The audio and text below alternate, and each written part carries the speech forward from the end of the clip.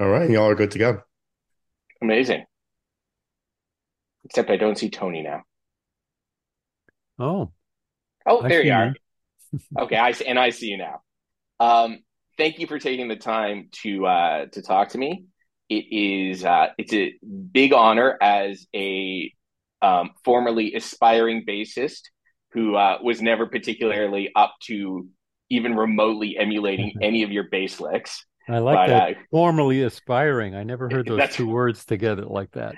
well, I Former. don't I'm even writing know. it down. Formerly uh, aspiring. I know we don't have a lot of time, and I do have a ton of questions for you.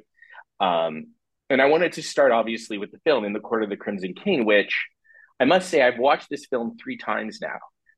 And I own the box set that came out, a couple months back with the soundtrack and the Blu-ray and everything.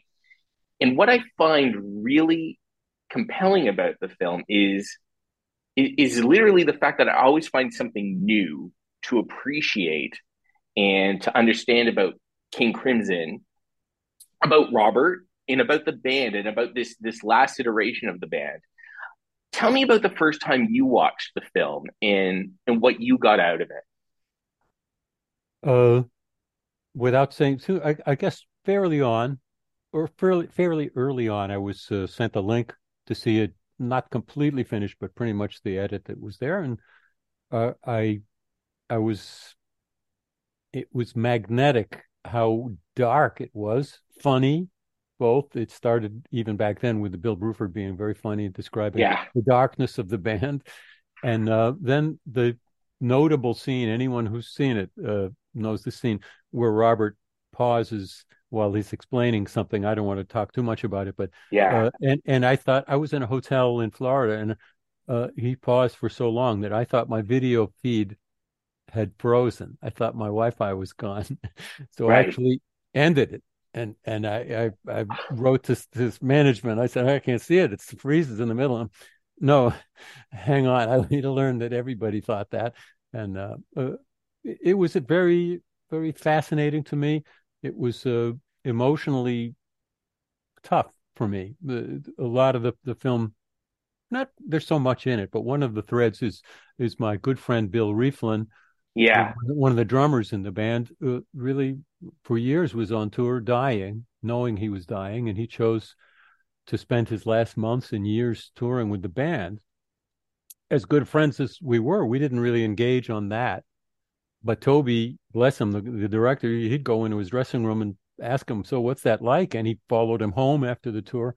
So as you can imagine, it's heavy watching for anybody, and for me, one of Bill's close friends, very heavy. So yeah. heavy and I really think that that's one of the beautiful things about the film mm, is you do get the story of King Crimson and its 50-year history. You get a lot of Robert Fripp, who in many ways is an enigma to I think a lot of the hardcore fans.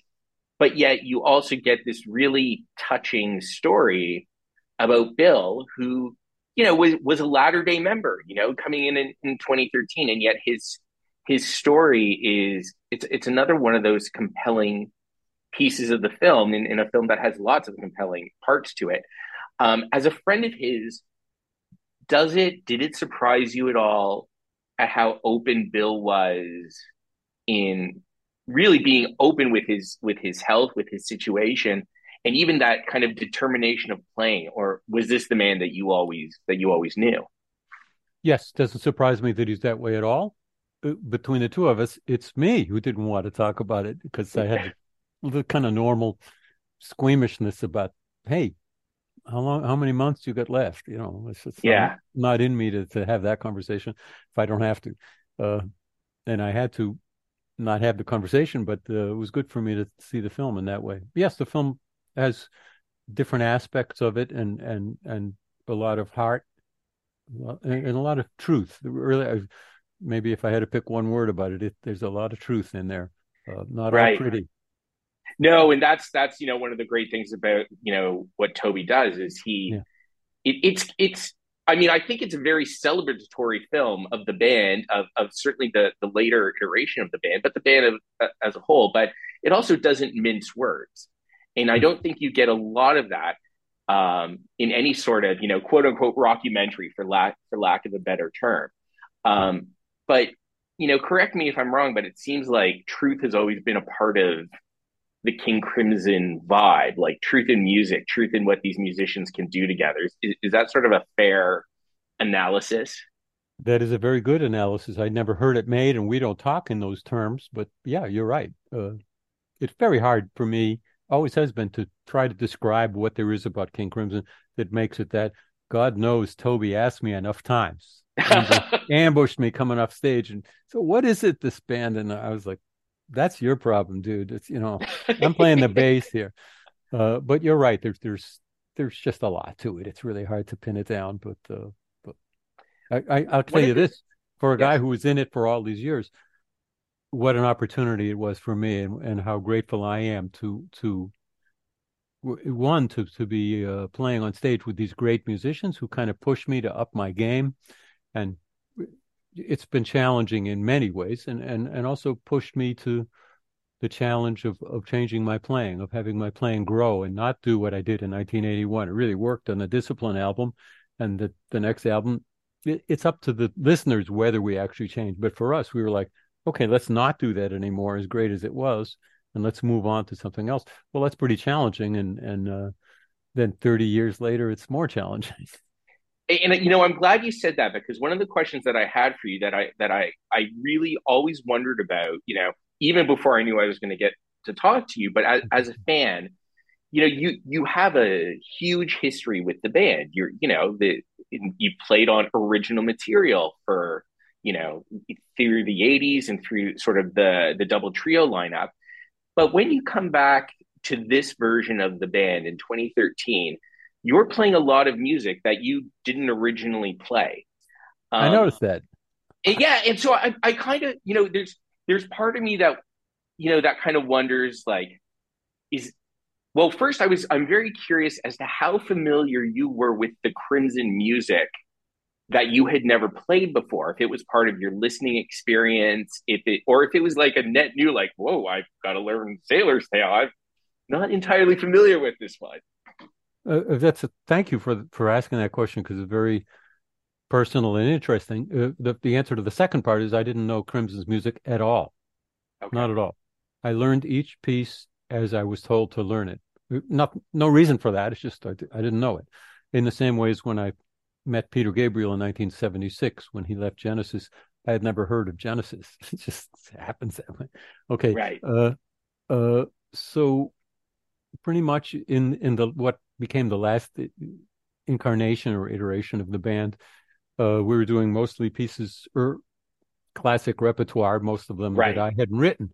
And what do you know? Another challenge. I was already challenged trying to a piece like Discipline, that I was part of writing in 1981. I was still trying to really get it right, the bass part. I don't mean Right. play it correctly. I mean make it better. So there's Sure. that.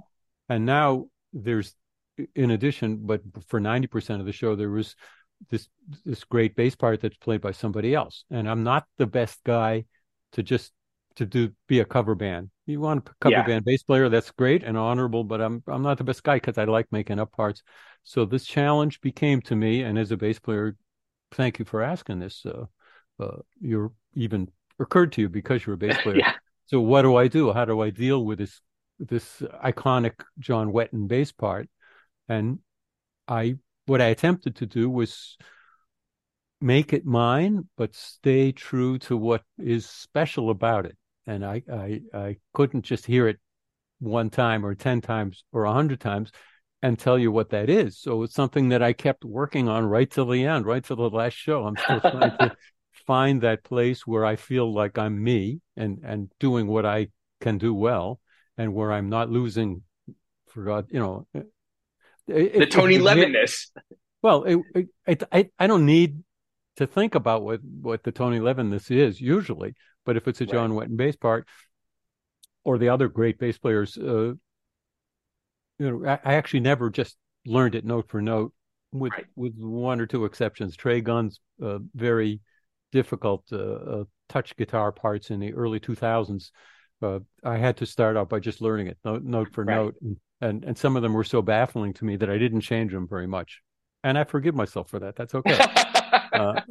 It's for others to judge how well I did, but I need to feel like most musicians. I need to feel okay about what I'm doing and my approach to the music, and I did. But it was a gigantic challenge doing cover bass versions of classic bass parts that were pretty. There were some pieces that I thought could be improved, the bass part, and I happily improved it in my musical sense. But there were others that were, oh yeah, this is really great. What am I going to do? Is there a discussion when you're working on sort of those older classic pieces and trying to find your way in, as it were, is there a discussion between you and Robert in terms of where to go, or is it you guys have worked together so long? I would imagine there is maybe a bit of a shorthand in terms of how you communicate musically and how you address what he's looking for, and yet maintaining your own artistry. Yeah, I think we would give you, Robert and I would probably give you very different answers to that. Okay. And that's interesting in itself. I always felt that since he approved of me back in even before 81, he just let me go. He really gives me very little directions, very little, at least in my opinion. Right. But Okay. Robert is people I don't think about him so much as a band leader, and he has a very good ability to try to nudge the band in directions without actually saying, "Would you play with a pick on this piece the way John did," or something like that. Right. There's been a few where he got me off the easy instrument. I'd be playing the piece on Chapman's stick where I could play it very easily. And he'd say, "Oh, you should play this on bass where I can hardly play it at all." Thank you, Robert. And send me off on that path. What's consistent between us? I hope he would say the same is and really crucial for a band that's going to get along and be a successful band is a lot of respect for each other's, a lot of musical respect for each other. So when Robert's suggesting something, or even a mild direction, or actually says, "Would you play this?" It's pretty rare that I can't remember him actually saying, "Would you play these notes?" But maybe he has. But even if it's notes I don't want to play, even if it's a direction that seems not right to me, I say to myself, he's got something here. I know he does because I know his musicality. I'll try it. A great example is in 1996. He said, I think we should have two bass players or two touch guitar players. I know this guy, Trey Gunn, and you should both play bass. And I thought, oh dear, that's that's not what I wanted. There's already a lot of notes going around. That's two Yeah. guys. But because it was Robert and the band was going to be different that way, I gave it a try. What I didn't know was how musical Trey Gunn is and how Right. the two of us could work as partners to try to come up with. Robert didn't, by the way, tell us how to do it. He just said, He "Yeah, just said you're both in the band." And there's many ways to do it, all kinds of things, and we just tried to. Well, we did successfully, I think. you did. Yeah, absolutely. Not It's divide it in that's half, but work out strategies. Interestingly, that band ended, and then in the 2000s, somewhere in the 2000s, Robert said, what do you think of three drummers?" yeah. And I didn't think much of three drummers. I thought this is going to be a blizzard of drums, and I can do it, but oh god! But he had picked the not three drummers, but the three drummers that he felt could do something special. He didn't tell them how to do it. He left it to them. And I think what he said to them was, uh, reinvent rock drumming. Yes. That was their Yes. instructions. And I found after a whole lot of rehearsing, this is not a band that just jumps into shows. We really rehearse a lot, or you could call it R&D, or doing the hard homework that needs to be done to create new ways of or try to create new ways of presenting music. So in that period, I found that in fact there amazingly was plenty of room. And in fact, I ended up playing, but maybe a little busier than I had played with one drummer.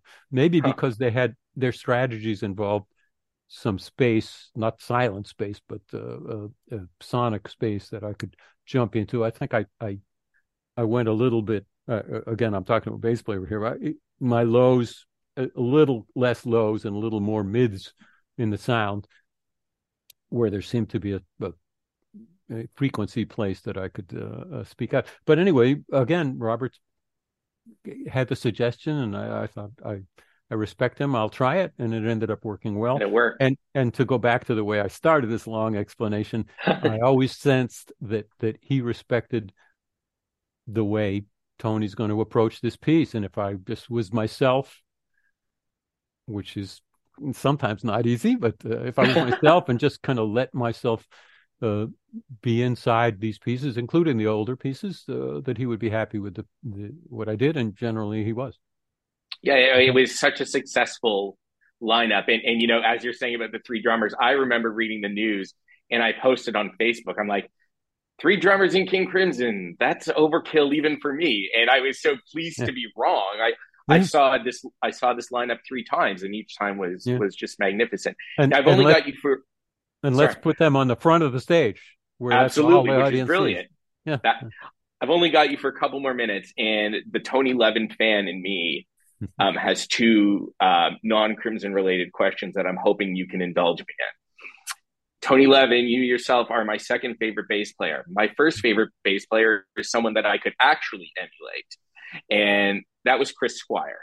Yeah. And could you tell this longtime Yes fan what it was like for that brief moment of time when you were in Anderson, Bruford, Wakeman, and Howe in playing those Chris Squire parts? If there's anything that stands out in your memory about playing that.